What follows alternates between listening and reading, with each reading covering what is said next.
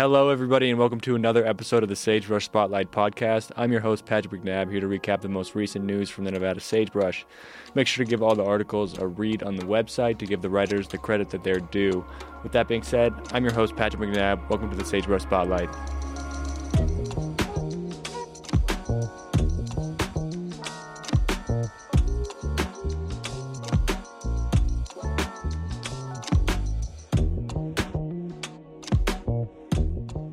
Jada Maglanow has been officially inducted as the next ASUN vice president after the resignation of Bela Fitzpatrick.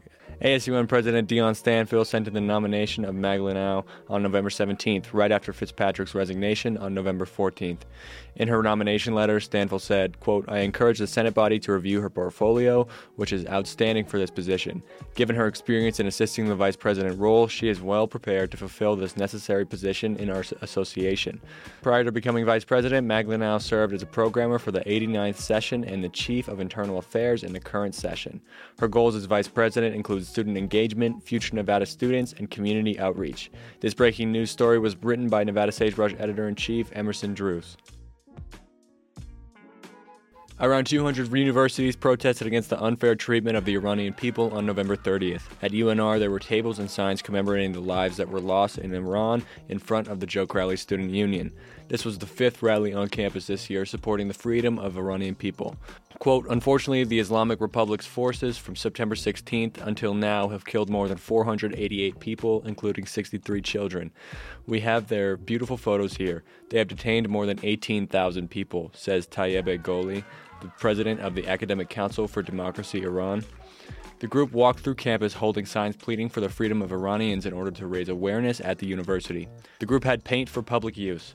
One of the children murdered was a 9-year-old boy who was seen in a video painting a rainbow boat. The council wanted to paint rainbow boats in order to remember him. Looking toward the future, Gholi told assistant news editor Madison Wonko that the council is planning on holding more events on and off campus. With the conclusion of the news section, we're going to be taking a short break to catch our breath and reflect on the news. After the break, we're going to be jumping right into arts and entertainment, as there are no new sports stories today. I'm your host, Patrick McNabb. You're listening to the Sagebrush Spotlight.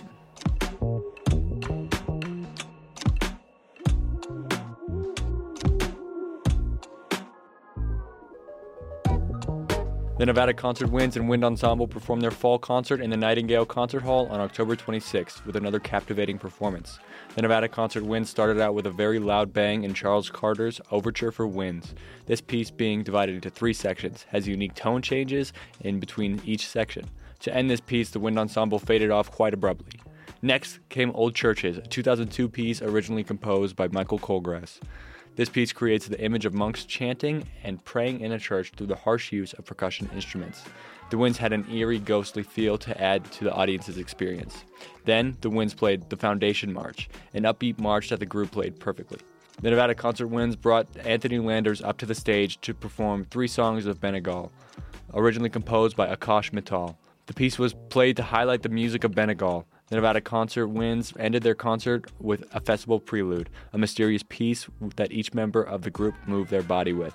Then, conductor of the Nevada Wind Ensemble, Reed Chamberlain, and graduate conductor Max Dedger took the stage, but they were missing their ensemble. The audience soon realized that the ensemble was playing atop the balconies to give the performance a surround sound-like effect. The ensemble began their performance with Sonata Piano Forte, a sad piece that was added to with a surround sound effect. Then, the ensemble moved down to the seats of Nightingale Hall to play Kanzam Septimi Toni No. 1, with high-pitched melodies that did not scare the performers. Then the ensemble played Cathedrals, a catchy and fun song with excellent harmonies. The Nevada Wind Ensemble finished off the night with Roma, a piece that started off peaceful but quickly turned into an energetic ending. This story was written by Nevada Sagebrush Arts and Entertainment editor Jaden Young. The University of Nevada, Reno's percussion ensemble performed on November 15th with their small 10-member group. The ensemble was led by director Andrew Heglund, who did a great job of making the audience feel welcome to the performance.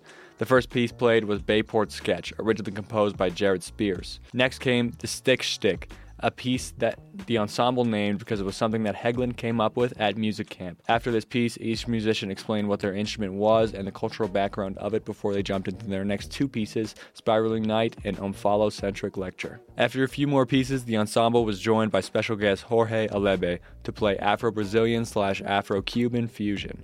The ensemble ended off the night with Sweet Rio. This story was written by arts and entertainment editor Jaden Young. And that brings this episode of the Sagebrush Spotlight to a close. Make sure to follow the Nevada Sagebrush on Instagram and Twitter at Nevada Sagebrush, and me on Instagram at Patrick McNabb and Twitter at Patrick McNabb_.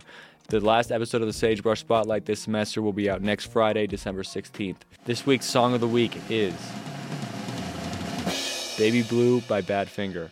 I've been your host, Patrick McNabb. Thanks for listening to the Sagebrush Spotlight. See ya.